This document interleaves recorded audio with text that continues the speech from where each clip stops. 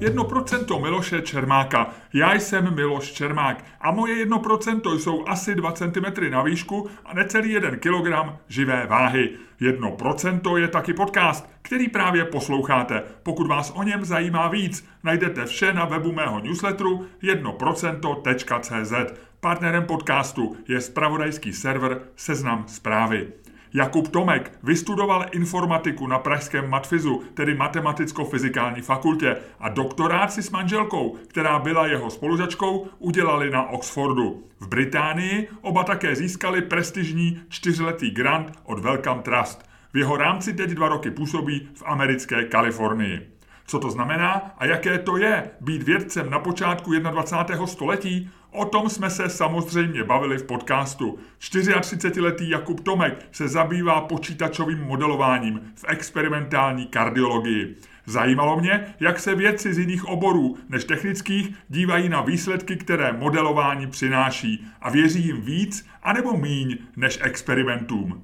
Mimochodem, s Jakubem Tomkem jsem se seznámil tak, že jsme na Twitteru diskutovali o umělé inteligenci, konkrétně o strojovém překladu. Takže jsme tomuto tématu samozřejmě věnovali i velkou část našeho rozhovoru. Už dnes nabízejí modely strojového učení v oblasti jazyka neuvěřitelně pokročilé výsledky. Kdy se dočkáme fungujících a hlavně v praxi použitelných modelů lidského srdce? Zeptal jsem se.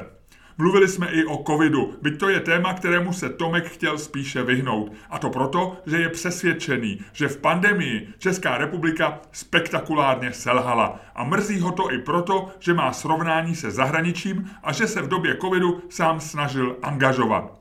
A konečně nezapomněli jsme na soukromý život. Je soužití vědce s vědkyní, navíc s 3,5letým synem, plné obtíží a překážek, anebo naopak procházkou růžovou zahradou. A nebude jeden z manželů na toho druhého žárlit, až třeba jednou, dřív než on, dostane Nobelovu cenu? Přeji příjemný poslech.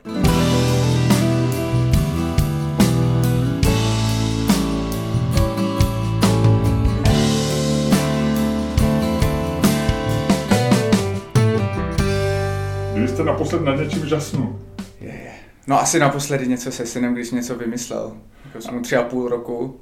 A s ním žasný člověk pořád. Ale teď jste trošku pod společenským tlakem, že by člověk měl říct něco, co se týká rodiny nebo tak, ale chápu, rozumím tomu, máte syna rád, manželku taky, ale když jste opravdu žasnul, víte, co chci Jasně, tak to bude, no to může být tak měsíc, ve vlastním výzkumu, tam se nám teďka něco podařilo docela prolomit právě v mojím hlavním projektu, kdy vyvíjíme počítačové modely srdečních buněk.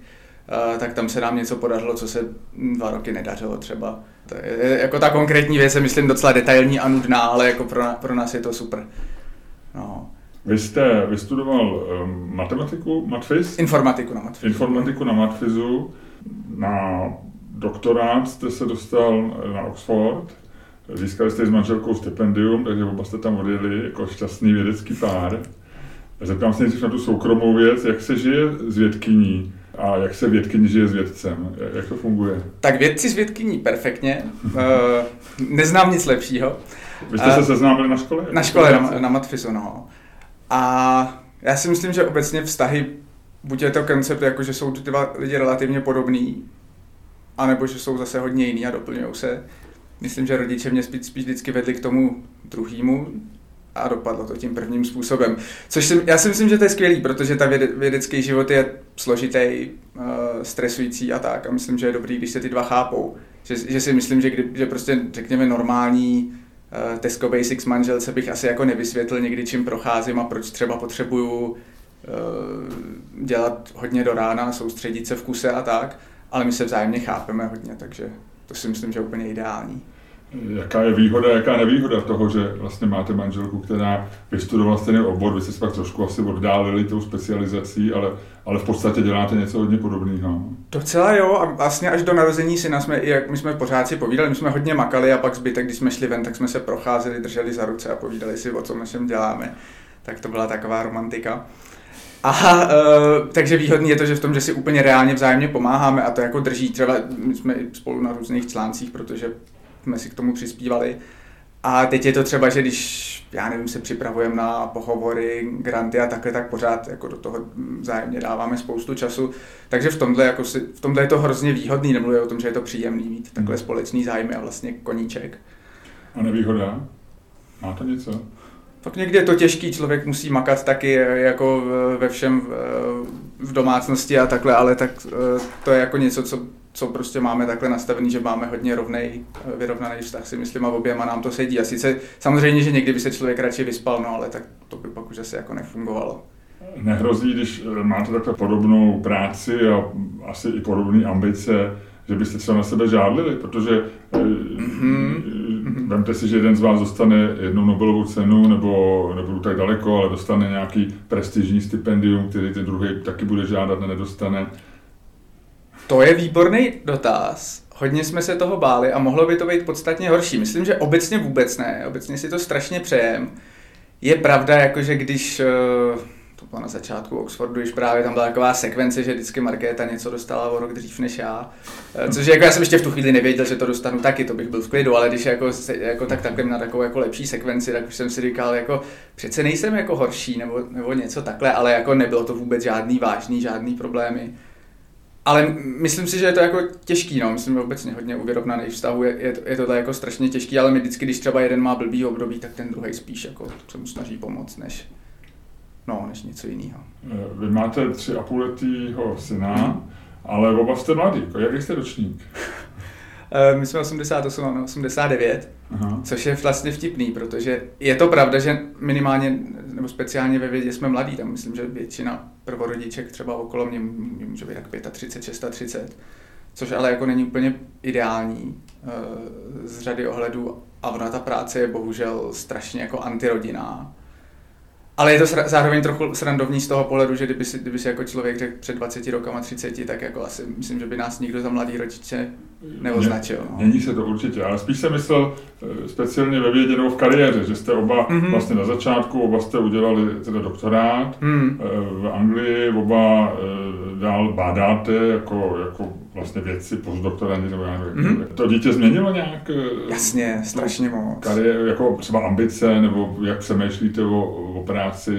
Jo, určitě. Jako ambice si myslím, že ani moc ne. A my spíš máme takovou ambici se jako pořád zlepšovat, dělat to, co děláme hodně dobře a jako být trochu ze dne na den, samozřejmě s nějakou dlouhodobou vizí, ale jako ta musí být obecná, protože ve vědě nemá cenu jako plánovat, jakože prostě teďka opublikuju tohle, teď dostanu Nobelovku, to asi jako ne.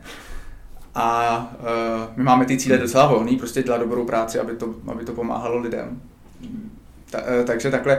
No a to dítě změní strašně moc, protože my jsme předtím dělali docela dost. Já myslím, třeba já jsem dělal 60-70 hodin týdně, manželka ještě víc, ona je terminátor, ona dokáže ještě víc máknout, aniž by jako jakkoliv ztrácela efektivitu, což je někdy trochu depresivní. Ale to najednou, že ho šlo pryč, taky člověk měl třeba někdy koníčky na nějakou relaxaci a pak prostě teďka člověk je rád, když udělá těch 40 hodin se synem a zase ten zbytek si hlavně chceme užít jako rodiče, to máme hodně jako, že prostě když pracujeme, tak pracujeme a pak zase se synem už jsme úplně rodiče, což je taky velký rozdíl, protože dřív, když jsme se, nevím, šli projít nějaký volný čas, tak stejně člověku pořád ten mozek šrotoval o práci a něco vymýšlel, vlastně moje nejlepší nápady úplně přišly od nikud, někdy to bylo, že jsem třeba hrál prostě něco, nevím, formule, simulátor. A jako najednou se mi rozsvítilo, jako, takže tyhle věci už moc nejdou, no. Takže je méně času a méně soustředění, ale zatím žijem. Berete syna jako vlastně takový jako projekt, jako vědecký úkol, že neříkám, že si ho necháte recenzovat třeba nebo něco takového, aby, jestli už je možný ho publikovat, ale... Nepodařilo se nám porodit dvojčata, že bychom měli rovnou kontrolní skupinu. A že byste měli ještě kontrolní skupinu. To jako bohužel ne. Já si myslím, že se snažíme zároveň, my jako jsme sice vědci, ale zároveň jsme emocionální lidi, normální, není to jako, že bychom si všecko přepočítávali, někdy myslím, lidi mají divnou představu o informaticích nebo vědcích, tak my jako někdy jsme trochu lidi. Jako Sheldon, autista. No, tak taky mi říkal, že mi někdy připomínám, ale to se úplně pletli. Teďka, pardon, jaká byla otázka? Jestli přistupujete k rodičovství jako vědeckému záměru. Jo, určitě tomu přistupujeme tak, že třeba když je nějaký téma, tak jako si k tomu načteme literaturu pořádně, uděláme si rešerši a ono je to strašně zajímavý, kolik věcí je velmi kontroverzních a vlastně pak je někdy člověk trošku v klidu, když vidí, že ta literatura je hodně heterogenní A jako příklady jsou, někdy se to taky strašně liší země od země, třeba je jako obrovský rozdíl, že v Čechách mám dojem strašně moc lidí jede v módu, že když prostě dítě nebude 3 roky s matkou v úzovkách samodoma, tak bude zničený, prostě emocionálně zbouraný a konec a jako v podstatě může rovnou do hrobu, kde bude ještě plakat. Ale jako to je prostě český specifikum, třeba tato jako 3letá mateřská.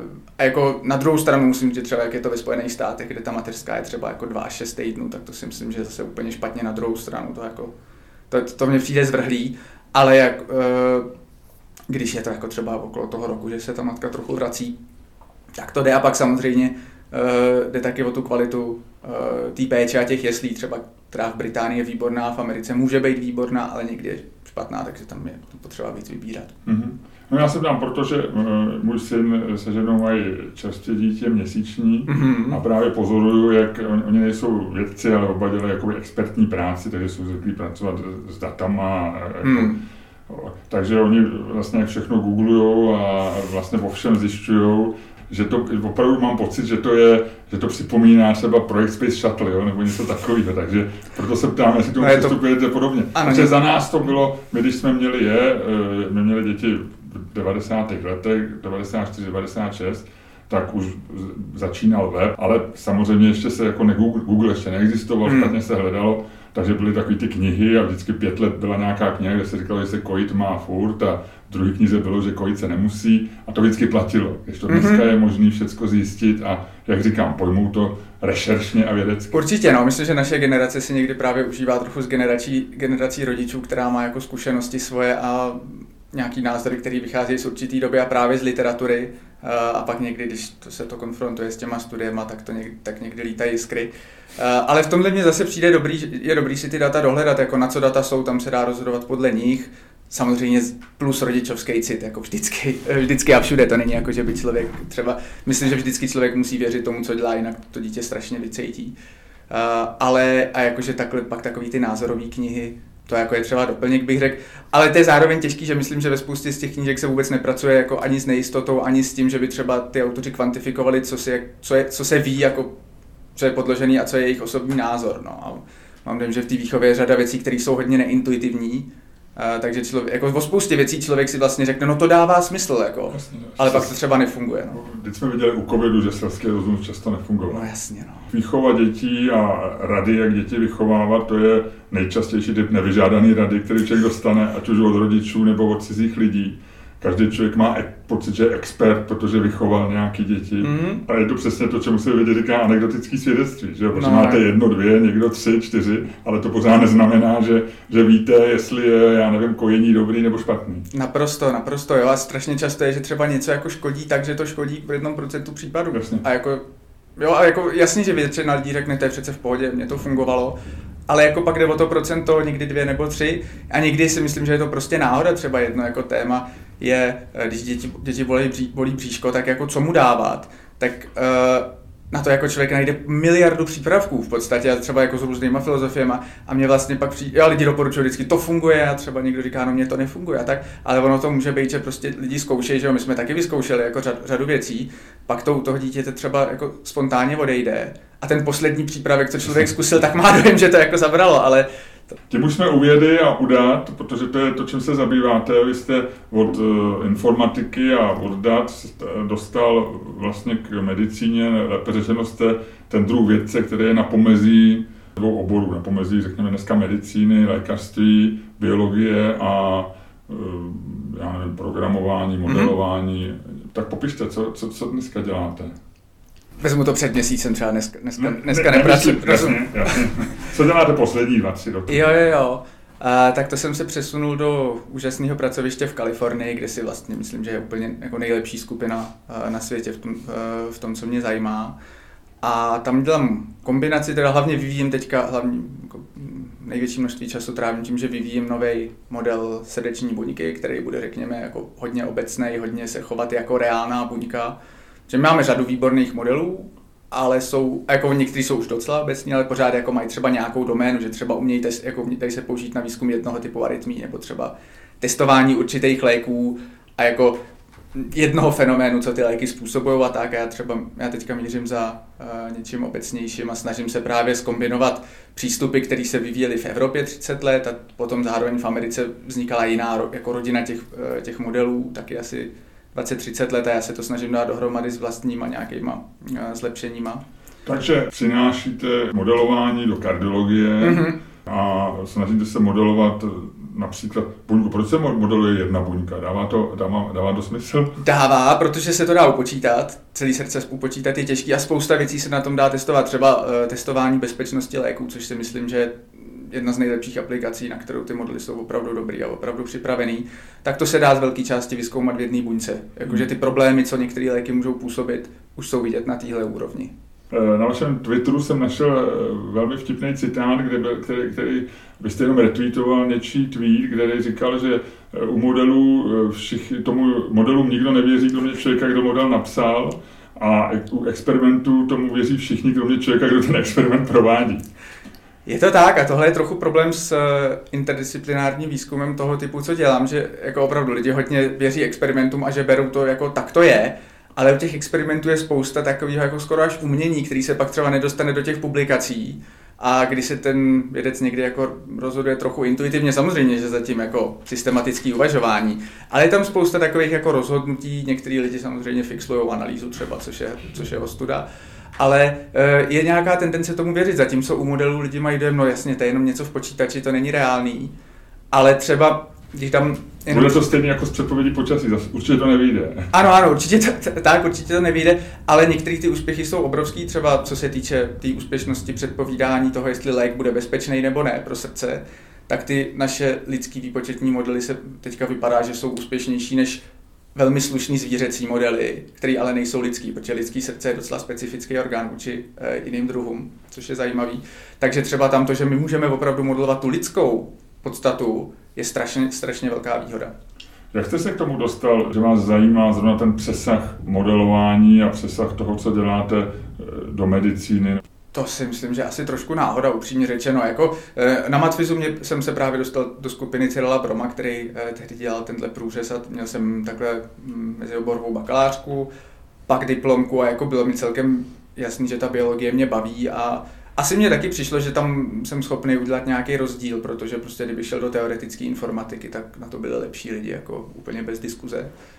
A tady mně přišlo, že mě jako vlastně hodně baví komunikovat s lidma, kteří třeba spolu běžně nekomunikujou a jakože opravdu ta mezioborová spolupráce speciálně v Čechách často je i jazykový problém, že ty lidi mluví jinak, uvažují jinak a do jisté míry, byť menší, je to problém všude, myslím. Tady ta mezioborová věc sebou nese jedno riziko a to je to přesně, že ty lidi mluví jinou řečí, ale mají i jinou kulturu. Já mám pocit, že medicína je specifická tím, že lékaři hodně věří svýmu vzdělání, svým zkušenostem, věří sami sobě. Neradi slyší, že bude možný nějaký orgány modelovat a bude možný prostě nahradit experimenty, modely.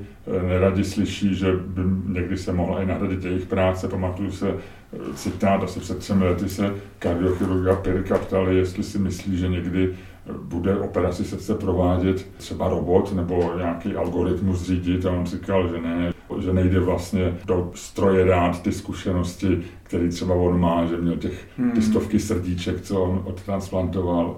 A vlastně si neuvědomoval, že kdyby jsme měli data a reálně jsme někam došli, tak ta data nejsou ze stovek srdíček, ale z milionů srdíček. To je ono. A znova se ptám, teď to nemyslím nějak útočit na jednu druhou stranu, ale jak probíhá ta diskuse s lékaři? Musím říct, že s lékařema pracuju méně než třeba s experimentálními vědcema a naštěstí dobře. Vem si, v Oxfordu je třeba, kde jsem s nimi hlavně komunikoval, je výhoda, že tam jsou velmi zvyklí být zapojený ve výzkumném procesu.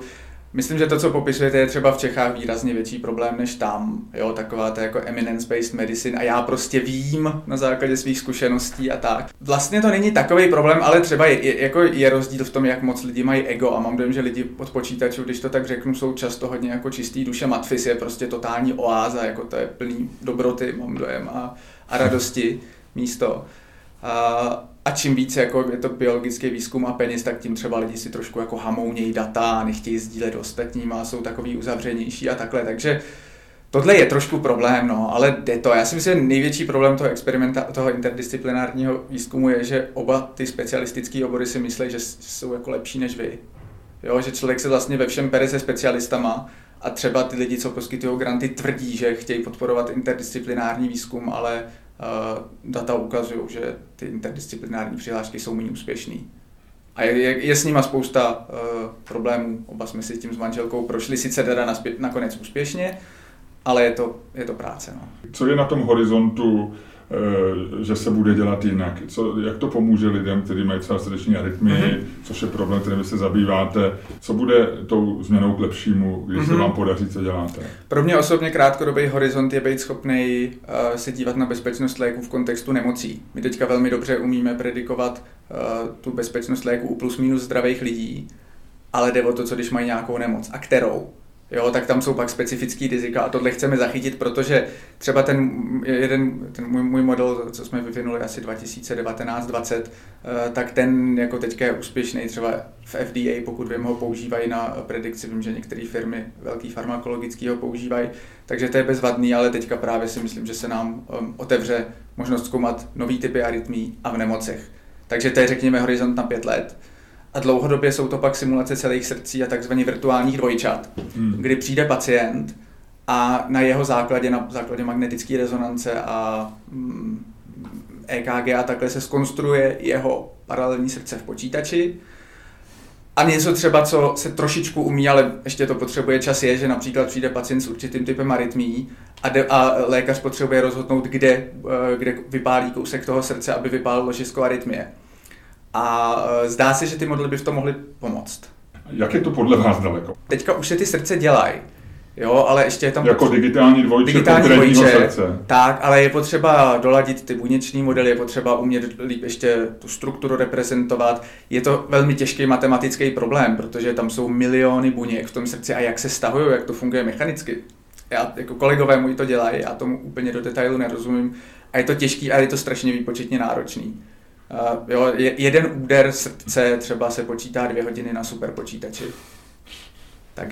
Takže tak, ale jako na to už jsou prostě pilotní pokusy, kdy lidi vzali opravdu data z pacientů, predikovali, kde dělat ablaci a zdálo se, že to pomáhá. Takže to si myslím, že je skvělý úspěch a jenom to hold zatím není jako v každé nemocnici. No. To ještě asi chvilku potrvá.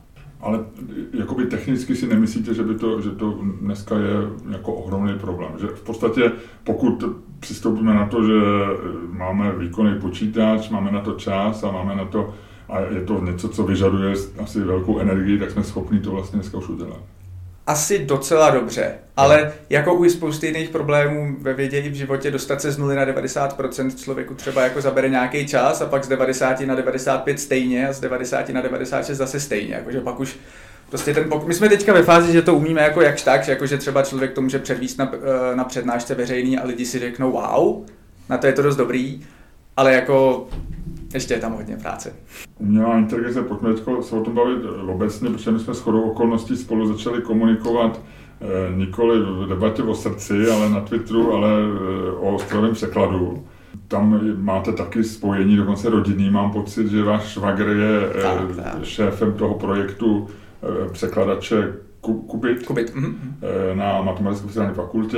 Jak tam vidíte budoucnost? Už jsme se řekli, že kardiologové se asi nemusí úplně bát o svou profesi, ale že i tam jim na záda dýchají algoritmy. Ale u lidí, co překládají, lidí, co píšou, já myslím, že to, co vidíme, já nevím, během posledního roku, 2, je až vlastně hrůzostrašně kvalitní. No je to tak. A jakože třeba i takový věci, že když člověk něco napíše starší angličtinou, tak ono mu to přeloží do starší češtiny.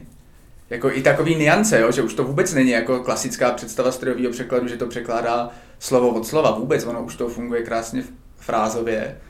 Takže jako a z 2 důvodů vůbec se neodvažuji říkat, jako co přijde. Jedno je teda, že to hlavně není můj obor a druhá věc je, že ten vývoj je teďka tak strašně rychlej, že je jako hrozně těžký říct, kam to půjde. No. Ale bude to zábava a bude to dobrý, to si myslím, že jo. Na druhou stranu, asi to pořád má daleko k něčemu, čemu říkáme obecná inteligence. Asi je to pořád jenom takový to fixlování, jak se někdy říká, že někteří spisovatelé jako působí dojmem, že to je hluboký, ale přitom přitom vlastně napíšou 100 stran blábolů, tak myslím, že vlastně tyhle spisovatel už dokáže dneska ten model nahradit. Určitě, jako jsou někteří filozofové, který, když se tam dá pár správných slov, tak by to asi text vygeneroval dlouhej. Ale no, to nic. Jo, určitě, jako napadlo mě k tomu pár věcí. Jedna věc je, že ano, ty stroje se někdy strašně seknou, ale když se třeba člověk podívá, teď z mojí zkušenosti, na 3,5letáka, to je jako strašně kouzelný vidět to učení a on se taky někdy ten mozek sekne. A myslím, že zároveň spousta lidí má nějakou zkušenost, že třeba u nějakého slova do docela vysokého věku měli špatnou představu o tom, co znamená. Jo, takže jako to se může stávat i u lidí. A mě v to, ano, asi jsme zatím daleko od té obecné inteligence a jakože to teda jako, jak jste říkal, že to fejkuje, nebo jak se řekne česky? Že to předstírá, no. Tak, že to předstírá, no. A já vlastně jako z toho pak už si říkám, jestli to není zároveň, že ten lidský mozek taky předstírá. Myslím si, že trošku někdy přeceňujeme lidskost a lidskost umělý inteligence a že jako pracujeme s konceptama, jako je svobodná vůle a vědomí a tak. A že vlastně, když se člověk na něco podívá do hloubky, třeba na tu svobodnou vůli, tak vlastně ten termín jako skoro ztrácí smysl. Pokud teda člověk nevěří na nějakou úplně jako abstraktní duši v historickém smyslu. Tak jako ano, prostě lidský mozek se nějak rozhoduje, ale jako to se počítač taky rozhoduje. Jo, oba mají paměť, jasně, u toho člověka je to strašně složitý a komplexní a vlastně ten reálný výpočetní model mozku je dost neprůhledný zvnějšku. Ale jako je to tak unikátní, jak si myslíme? Já si třeba myslím, že ne. A myslím si, že vlastně jak se ty strojové překlady, strojová inteligence zlepšujou, tak stejná kritika, co se používá k tomu, jako že se to schazuje, že to jako je falešný, nebo že to jako není ještě ono, tak zároveň myslím, že část toho se dá aplikovat i na lidskou inteligenci. Kam to směřuje? Když se dneska bavíte s lidma, s odborníky na umělou inteligenci, nebo když poslouchám podcasty s světovými expertama, tak oni se v podstatě dělí na dva druhy. Jeden říká, obecní inteligence nikdy nedosáhneme, lidský vědomí je něco, co jako nenamodelujeme, míme se v principu s tím, kde je lidská mysl a kam směřujeme nějaké modelování. Říkají, že v podstatě i když projdou tím Turingovým testem, tak pořád to bude v té rovině jako toho Turingova testu, že se podaří předstírat intelekt, podaří se předstírat možná i vědomí, ale nikdy se tam nedostaneme.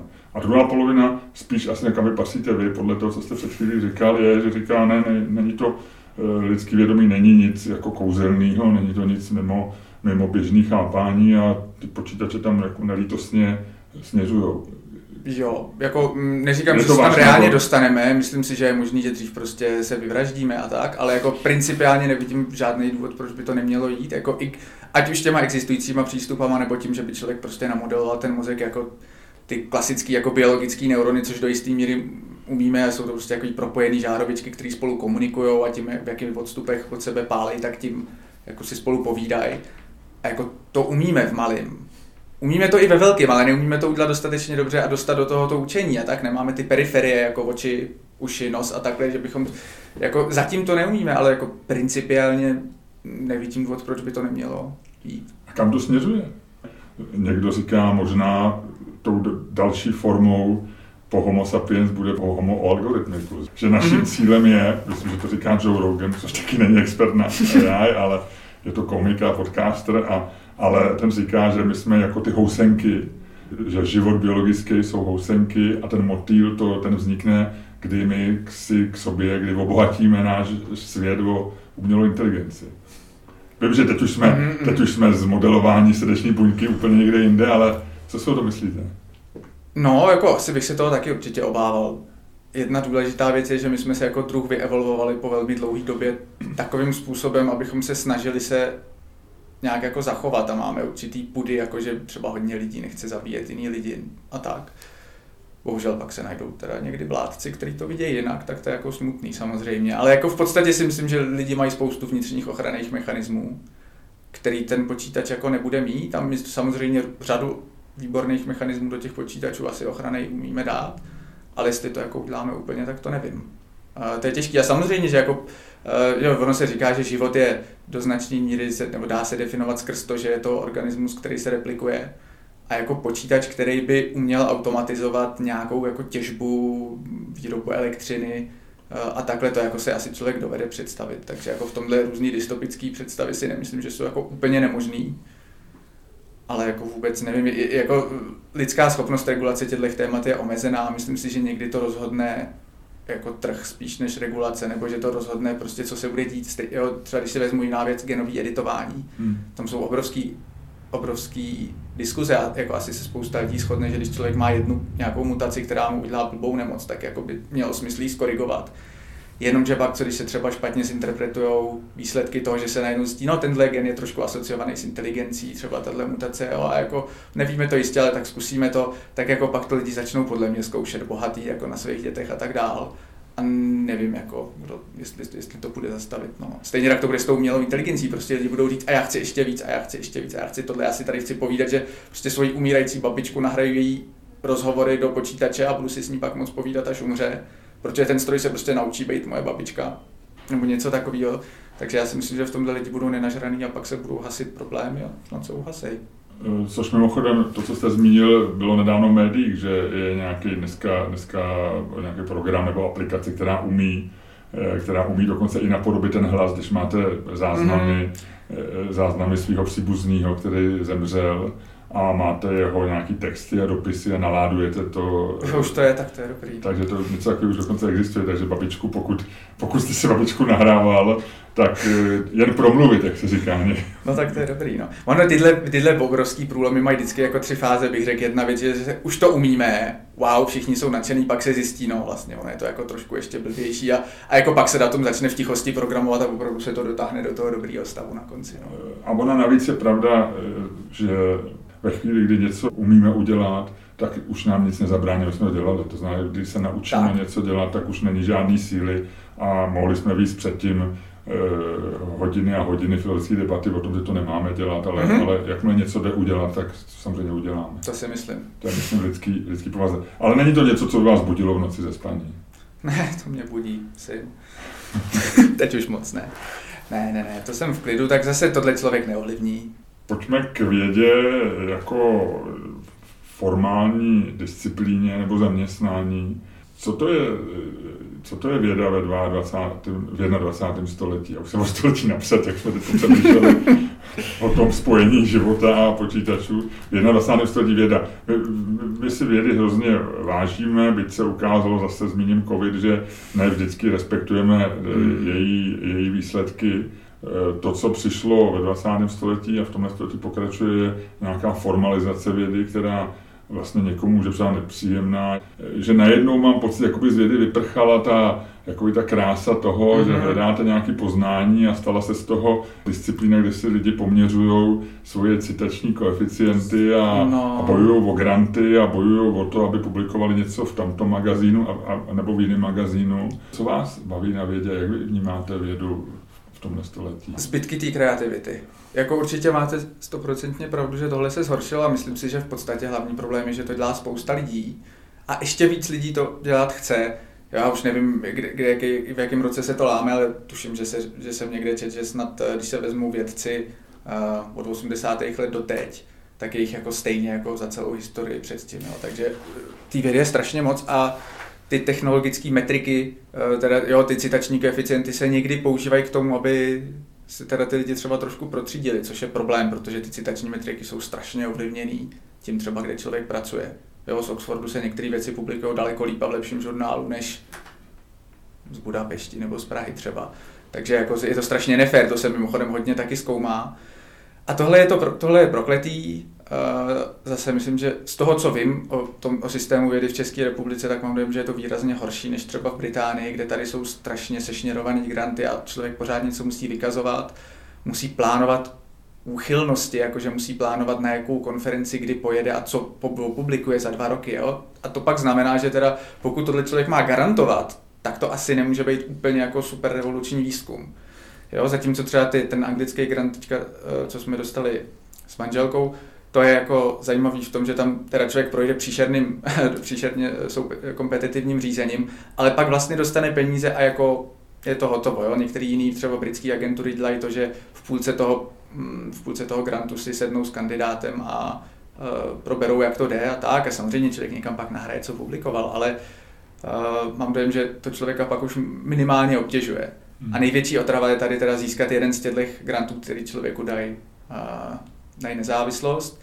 A samozřejmě taky existují módy vědecký, jo, že jsou prostě některé obory, které jsou módní a je daleko snazší publikovat v tomhle a dostávat grant v tomhle, takže v tom ta kreativita se trošku ztrácí a někdy pak mám dojem, že paradoxně jsou menší univerzity, který tohle jsou schopný rozvíjet dál, protože tam není takový ten tlak na tu maximální excelenci a maximální žurnály a impact faktory a takhle, jako třeba je v Oxfordu. A že tam lidi dělají prostě takovou tu tichou, ale často naprosto skvělou vědu, ze který pak třeba vzejde jako ta nová móda. No. A ten systém peer review je samozřejmě jako výborný vynález, protože vy dostáváte zpětnou vazbu od lidí, kteří se zabývají tím samým. Na druhou stranu je to svým způsobem riskantní, protože když přijdete s něčím, co je převratný, co je nečekaný, anebo prostě jenom iritující pro ten daný obor, tak vlastně máte smůlu. No, to se stalo s mým doktorátem. Já jsem byl jako strašně nadšený z toho, co jsme ukázali a přišlo mi to skvělý. A pak jsme prostě šli do různých žurnálů a tam jsme měli smůlu. Prostě, jo, tam jenom abych popsal posluchačům, tak člověk, teda když něco sepíše, nějaký vědecký článek, tak to pošle do časopisu. Tam editor to rozešle 3-4 dalším odborníkům v oboru, získá jejich názory, pak to člověk párkrát upraví podle té zpětné vazby a pošle to zpátky a pak to většinou buď přijmou nebo nepřijmou. No. A my jsme prostě měli, že třeba jako vždycky 2 lidi řekli, wow, to je skvělý, to je prostě velká věc, dobrý. A jeden jako člověk to strašně strhal, že to vůbec nemůže být pravda, že je to úplný nesmysl a prostě odporuje to všemu, co víme. No takže v těch prestižních žurnálech, kde je potřeba mít 3 pozitivní recenze, to pak hodili do koše, tak a to se nám stalo asi ve 4 žurnálech v řadě, takže to bylo frustrující.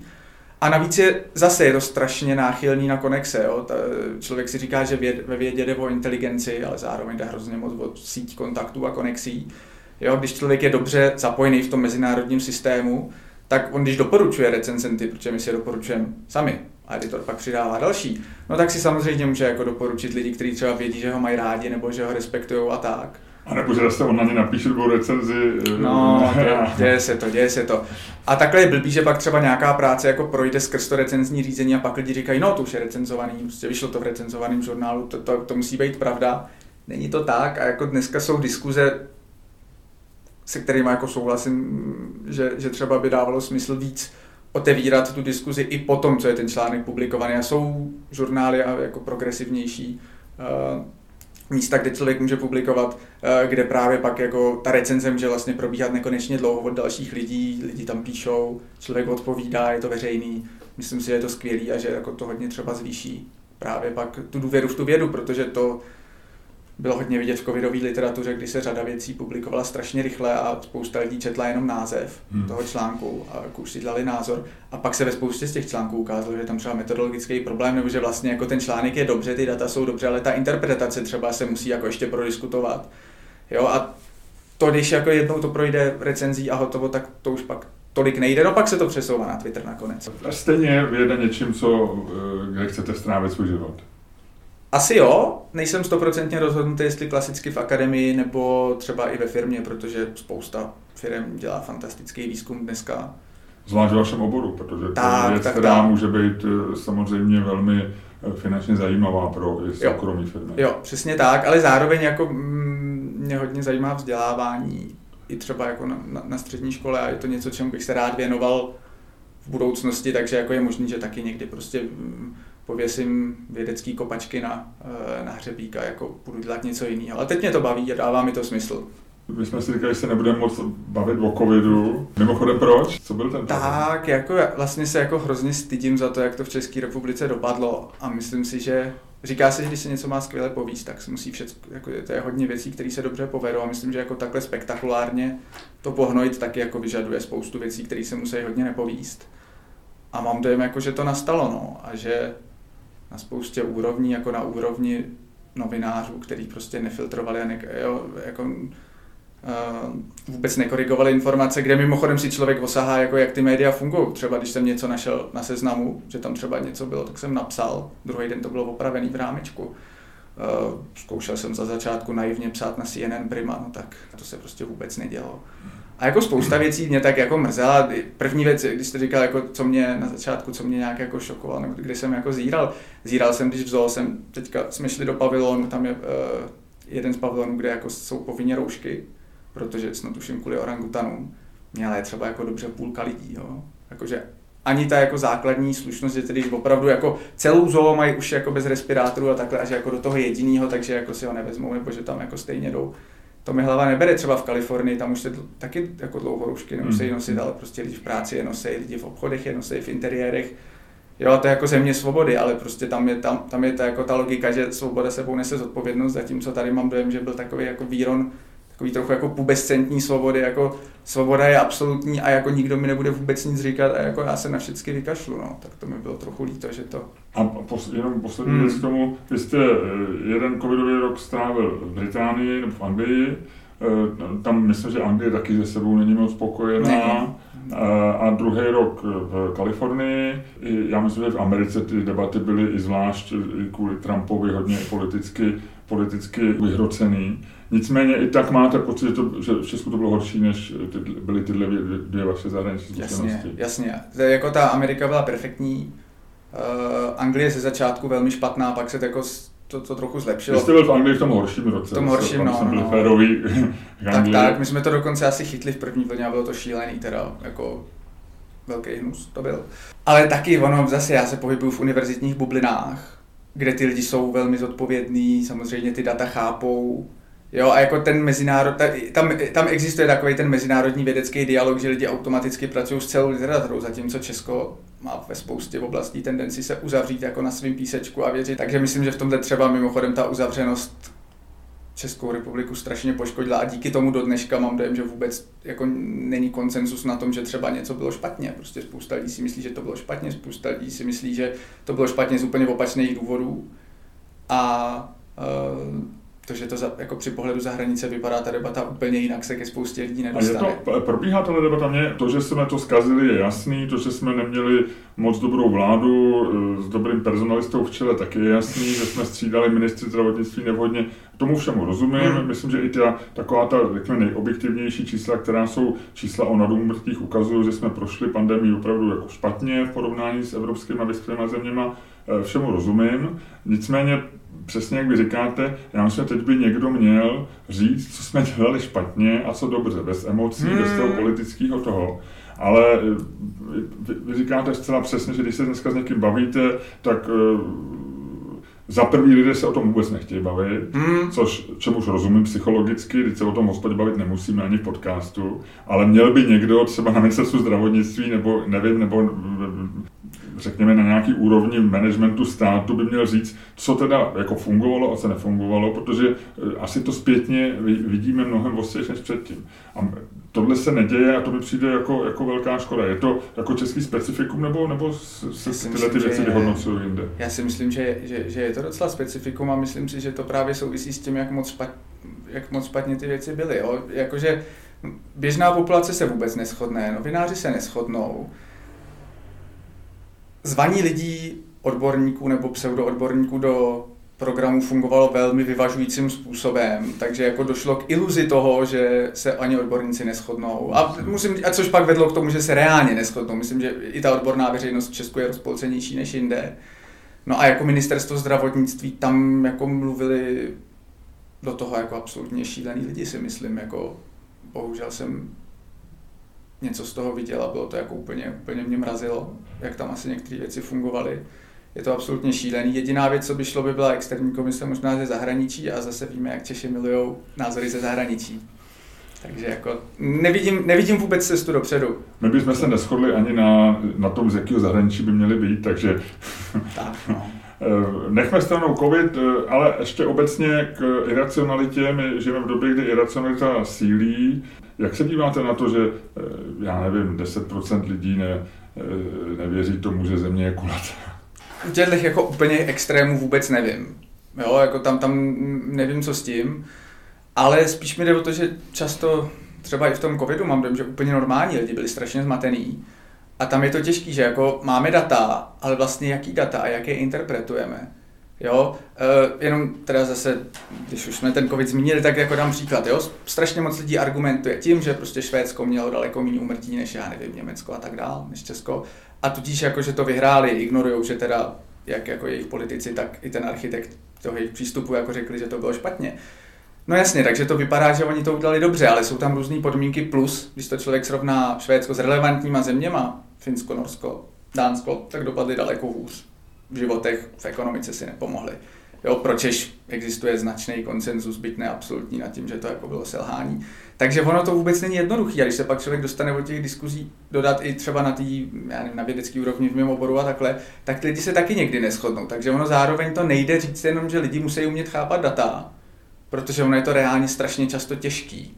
Jo, a třeba jako člověk na něco zapomene. Takže není to jednoduchý a myslím si, že v tom je důležitý veřejně pracovat s nejistotou a učit se právě ty data chápat, což se vrátím, to je právě to, co by mě zajímalo někdy ve vzdělávání, že mám dojem, že střední školství hodně funguje v režimu, že si lidi dozvídají, jak to jako je.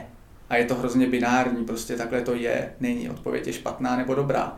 Něco jako interpretace dat tam vůbec není, což si myslím, že je strašně špatně. A vůbec nesouhlasím s tím, když někdo tvrdí, že to je moc pokročilý a že to bude na vejšce. Ne, myslím si, že prostě se to základně by úplně v pohodě dalo učit na středních školách. Jo, a třeba i říkat, jak se jako na ty věci přichází. Třeba mě u fyziky strašně jako trápilo a vlastně jsem fyziku neměl rád, protože pořád na nás jako padaly nějaký výsledky a vzorce a vůbec jako tam nebyla ta intuice za tím, co, proč, jak se na to přišlo. A myslím si, že potom ty lidi mají dojem, že věci taky musí být v té realitě absolutní. Jo, nebo když mě třeba jako šokovalo odpor lidí vůči analytikům, jako datovým analytikům nebo matematikům v covidu, říkali, tady prostě pan lékař, jako pan doktor, ten přece ty pacienty jako léčí, tak co tam tady nějaký datový analytik bude vykládat, což třeba zase už v té Anglii lidi jako vědí, že ty datoví analytici jsou jako taky cenní odborníci a že je potřeba mít ten tým. Ale pak jsem si říkal, jasně, dobře, je to velká kritika matematiky, ale když si vezmu, co se jako učí, jo, jako průniky těles, kdy se nějaký dva přiblblý vlaky potkají, exponenciální logaritmický rovnice úplně odtržený od reality, jako ono není divu, že lidi mají dojem, že matematika je abstraktní věda odtržená od reality, protože se tak do značné míry učí, nebo za nás učila, a to jsme ještě měli vynikajícího učitele, ale jako zakládám to třeba i na jiných školách, co jsem viděl. Takže to pak jako sklízíme, co jsme zaseli, no. Co by se mělo stát, aby se to zlepšilo? Tak to je zase silně subjektivní názor, ale jako já třeba konkrétně v té matematice, na kterou se jako hodně hlavně zaměřuju, si myslím, že by se mělo učit jako v něčem míň, aby se to dalo jako proučit líp vlastně a i s tou jako intuicí, aby to lidi aby to uměli navázat. Protože není problém, že lidi neumí řešit rovnice, jako když jsou testy srovnávací, to není katastrofa. Problém je, že lidi nevidějí, jak tu rovnici třeba zkonstruovat na základě reality. Jo? A myslím si, že dávalo by mi smysl prostě dostat do matematiky nový témata, jako je statistická intuice, pravděpodobnosti intuice a bez jako velkých vysokoškolských detailů, to tam vůbec není potřeba, ale aby si ty lidi ošahali různý paradoxy a to, že když jim něco třeba v novinách to čtou přijde jako no tak ty data to ukazují, to je jasný, tak aby to jako, aby třeba viděli, jako ono to není tak jednoduchý. Zase covidový příklad, že jo, byl argument, v nemocnicích je stejně očkovaných jako neočkovaných, tudíž očkování nefunguje. To je úplná ptákovina.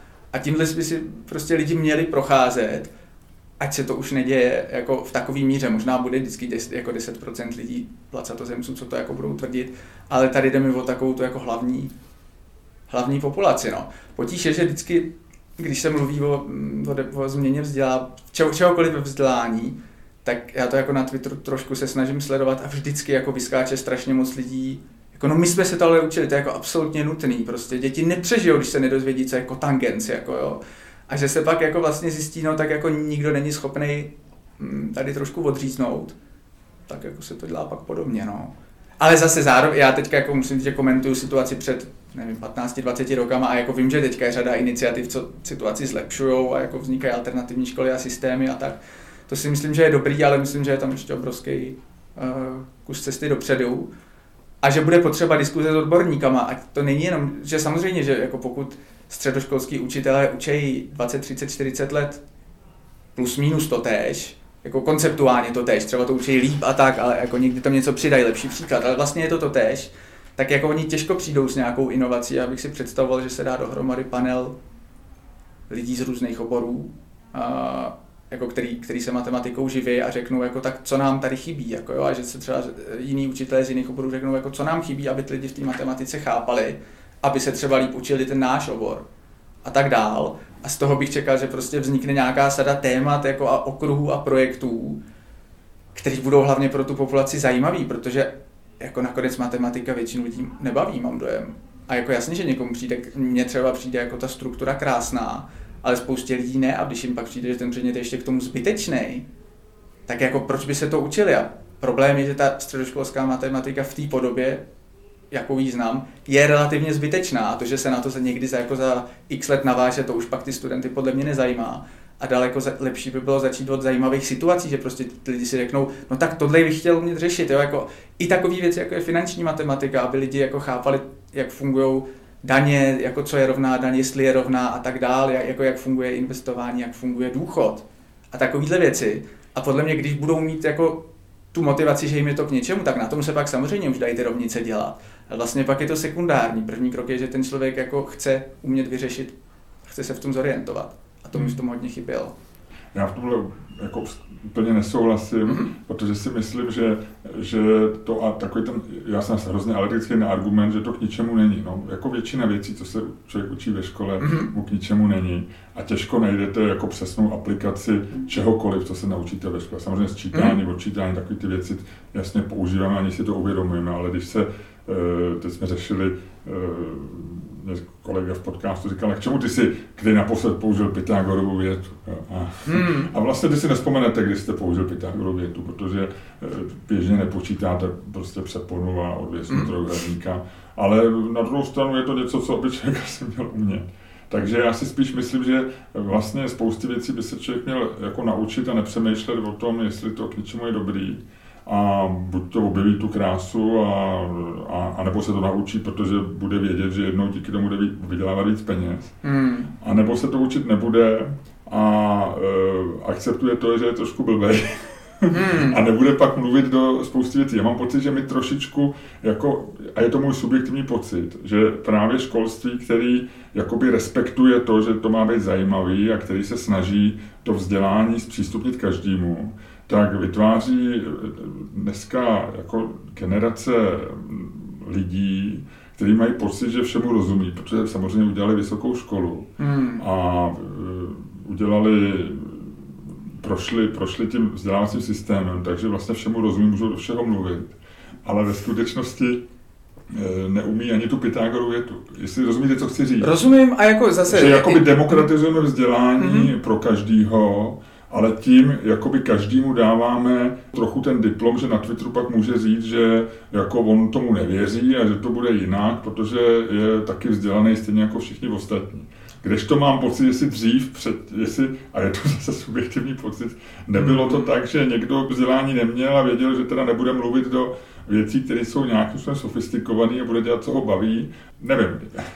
Snažím se odporovat. Jasně, to je úplně v pohodě. Já jako zároveň, když mi někdo tvrdí, že jako škola má vlastně lidi produkovat pro průmysl, tak jako bych taky nesouhlasil. To je zase druhý extrém, se kterým taky nesouhlasím.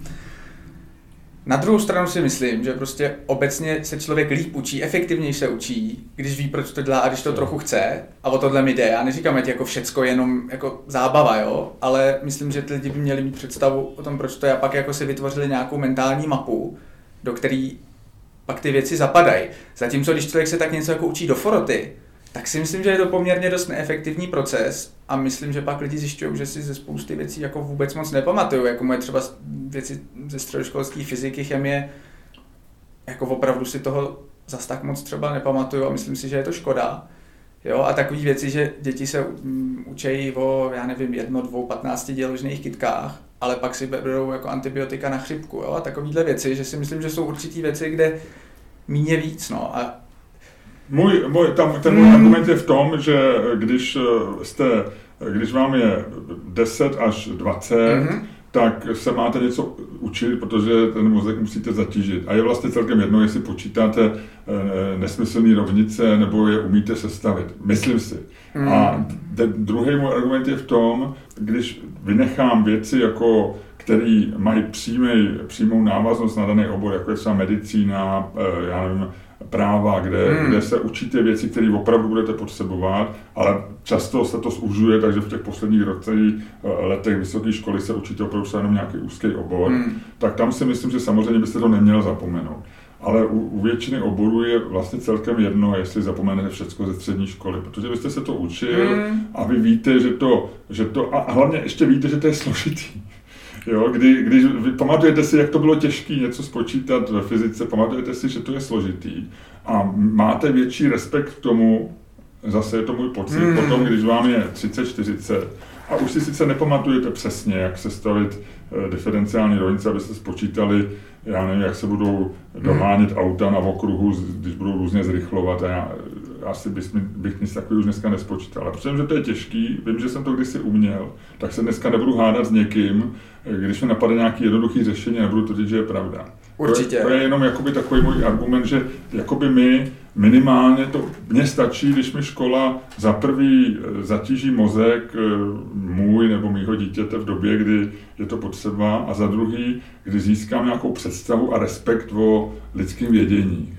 Představu o lidském vědění a respekt k tomu, když jako ho umím nějak používat. A můžu klidně zapomenout konkrétně, jak ho používat, protože za prvé si to můžu někde najít a za druhý budu věřit člověku, který se tím zabývá a umí to. Jasně. Ještě se jenom vrátím. Ano, já si myslím, že jako ten větší problém je nedostatek pokory určitý, ale v tom bych asi spíš viděl problém v sociálních médiích. Jo, kde dřív někdo řekl blbost, tak mu řekli, prostě sklapni, nerozumíš tomu a tak. A teďka jako se na tom internetu vždycky zase najde dost lidí, kteří ho v tom budou podporovat a bude jako mít dojem, že ten jeho názor je cenný a ono je to jako příjemný, když člověka někdo poslouchá. Takže v tom pak pokračuje. Takže jako to bych skoro viděl jako větší problém. A mimochodem jenom právě k tomu, jako k té určitý pokoře, k tomu, jakže je na něco těžký přijít, tak to je ono, že jako já když si třeba vezmu fyziku, tak já mám dojem, že často je to jako série vzorečků vlastně a je to víc oprus, než že jako by z toho člověk měl respekt. Jo? V biologii taky hodně jako se musí pamatovat, hodně memorovat, ale třeba vidět, jak funguje buňka na jako tý opravdu malinkatý úrovni, jak jsou to fantastický stroje, jak je to neuvěřitelně dobře vymyšlený a jako vyinženýrovaný. Tak to si myslím, že přesně by dávalo pak jako takový to wow, tohle je strašně složitý a jako něco o tom chci vědět, ale chápu, že se o tom nebudu učit všecko, to si myslím, že je jako daleko lepší, než vlastně takový ty trochu memorovací přístupy a ono samozřejmě se to posouvá, ale pořád mám dojem, že toho pamatování je jako výrazně víc, než by muselo a že je to škoda, že to pak neotevírá tu krásu těch oborů. Budu vám věřit. Pojďme k tomu, že vy žijete teďko už 2 roky, vlastně víc, 4 roky v zahraničí? Asi víc, asi 10-11. 10-11 let? No, doktorát v Anglii byly 4 roky, pak 3 roky postdoků teďka v Americe, jak asi 10 nějak tak. I s manželkou, i se synem. Vrátíte se, vy jsme několikrát se bavili, vy jste se zmínil kriticky o Česku, rozumím tomu, na druhou stranu to, co asi často trápí, je i to, že chytrý lidi, když jsou úspěšní v zahraničí nebo když jsou spokojení v zahraničí, tak se nevrací. Co vy? Když jsme vyjížděli, tak jsme určitě chtěli. A myslím, že pořád docela chceme, ale musí to dávat nějaký smysl. A snažíme se orientovat v tom, jak funguje česká akademická scéna a potíž je, že jako rok co rok, když se s někým bavíme, tak nám lidi spíš jako říkají hodně stejný problémy, hodně jako konzistentně popisují a že je to vlastně těžký a spíš nás odrazujou. Určitě, jako jsme říkali od začátku, že nemá cenu se vracet moc brzo, ale jako třeba kdybychom pak měli úspěšnou skupinu, tak ji přesunout najednou může fungovat, protože to, co děláme, to není jako práce pro jednoho, to jsou týmový projekty všechny. A určitě bychom hrozně rádi, no, ale jako pak je těžký, že ten systém prostě ty návraty moc nepodporuje a často jsme slyšeli o kolezích, kteří se zkusili vrátit a ty lidi v těch institucích je vyštípali, nebo se prostě chovali jako konkrétně ženy, když se vraceli, tak jako se setkali se sexismem jako na úrovni, který prostě je absolutně nepřípustný v Británii nebo v Americe a tak zase odjeli, no. Takže v tomhle je to těžký, ale jako určitě bychom se rádi vrátili a jako v nějaký podobě to pak vraceli. Mimochodem... Já na vás vůbec nedělám nějaký morální nátlak. No, to je v pohodě, my si ho děláme sami. My pracující jsme vám zaplatili vzdělání, koukejte nám to vrátit, do toho jsem úplně dalek, ale spíš se snažím, a ten problém vy vidíte v té rovině akademický, anebo rovině českou, jestli mi rozumíte, jako, jak se tady žije, je větší problém, anebo to spíš, že nevidíte uplatnění, nebo nevidíte tu možnost pracovat v oboru tak, jak můžete dneska třeba v Kalifornii nebo v Oxfordu. Spíš ta akademická stránka, jako určitě já třeba jako strašně miluju Prahu. Nedokázal jsem si dřív představit, že bych žil někde jinde, takže jako Česko jako země si myslím, že skvělý, a když jako hodně lidi na hodně věcí nadávají, tak myslím, že mnoha lidem se to žije vlastně velmi dobře.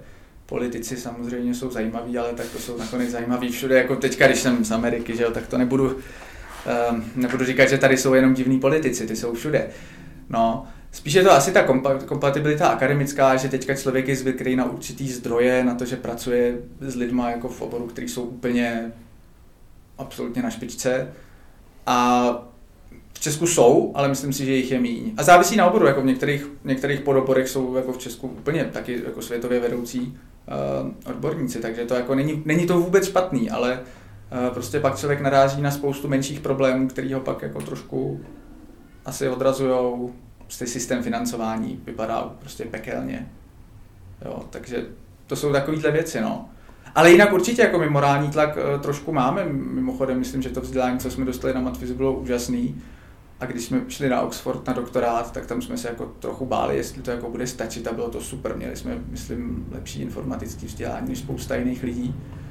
A právě jenom co pak třeba někdy mám těm vysokým školám nejde, tak ideálně je ten přechod z té vynikající výuky do toho výzkumu, ale to je taky věc peněz, prostě těch peněz tady jde řádově míň do té vědy a alokujou se takovýma způsobama, že si nejsem jistý, jestli to podporuje takovou tu takzvaně excelentní vědu vždycky. No. Často mám otázku v podcastu, která je zdánlivě složitá, ale pro někoho jednoduchá. Jaký je podle vás smysl života? To je složitá otázka. Jako filozoficky, myšlenkově si myslím, že prostě není. Tak myslím si, že jsme pytle částic, co se zábavným způsobem dali dohromady. A jdou modelovat dneska? Tak, ale že prostě nějak jako plyneme tím vesmírem, zase se rozpadneme. A tak. Vy vlastně u toho modelování vidíte, ono je to podobně jak s tím překladem. U toho modelování vidíte, jak je to vlastně v uvozovkách jednoduchý. No, ale jako jinak reálně se snažíme jako pak. Takhle, filozoficky si myslím, že smysl není, ale jako to není moc úplně dobrý prakticky do života. To by se člověku nežilo moc dobře, takže spíš tak se snažím nějak jako žít dobře, prospívat okolí a tak, no, to mě naplňuje. Kdybyste měl občas dělali takové ty ankety mezi vědci, jaký byl největší objev posledního milénia a posledních 100 let. Za vašeho života, co je podle vás největší vědecký objev? Vy jste znova ročník 89? 88. 88.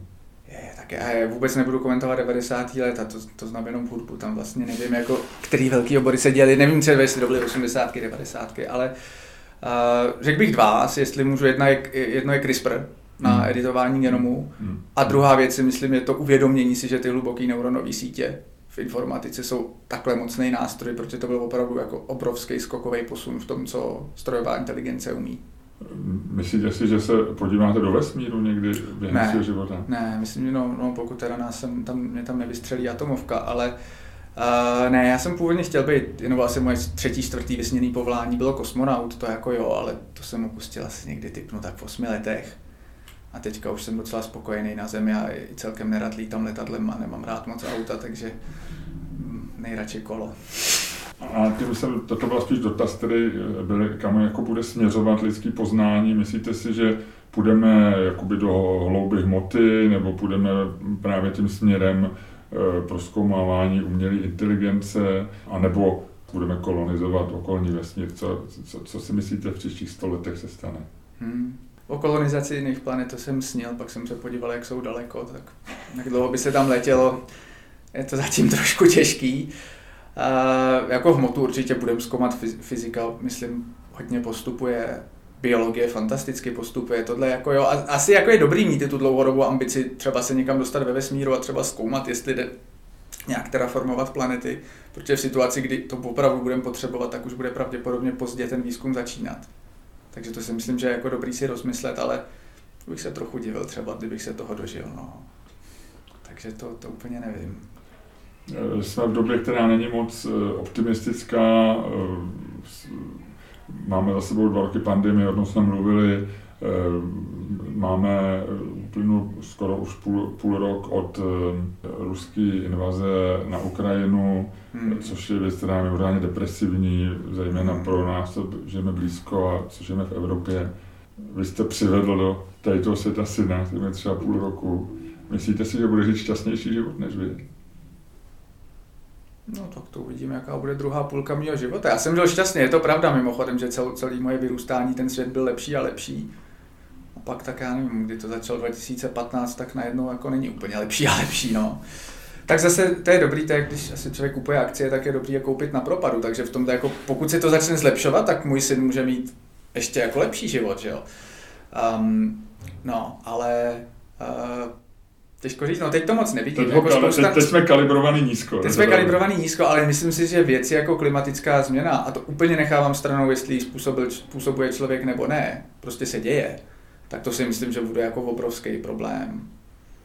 A jako dopady, co to bude mít na produkci jídla, migrace a takhle, že zvyšování reálně toho moře, zaplavování pobřeží.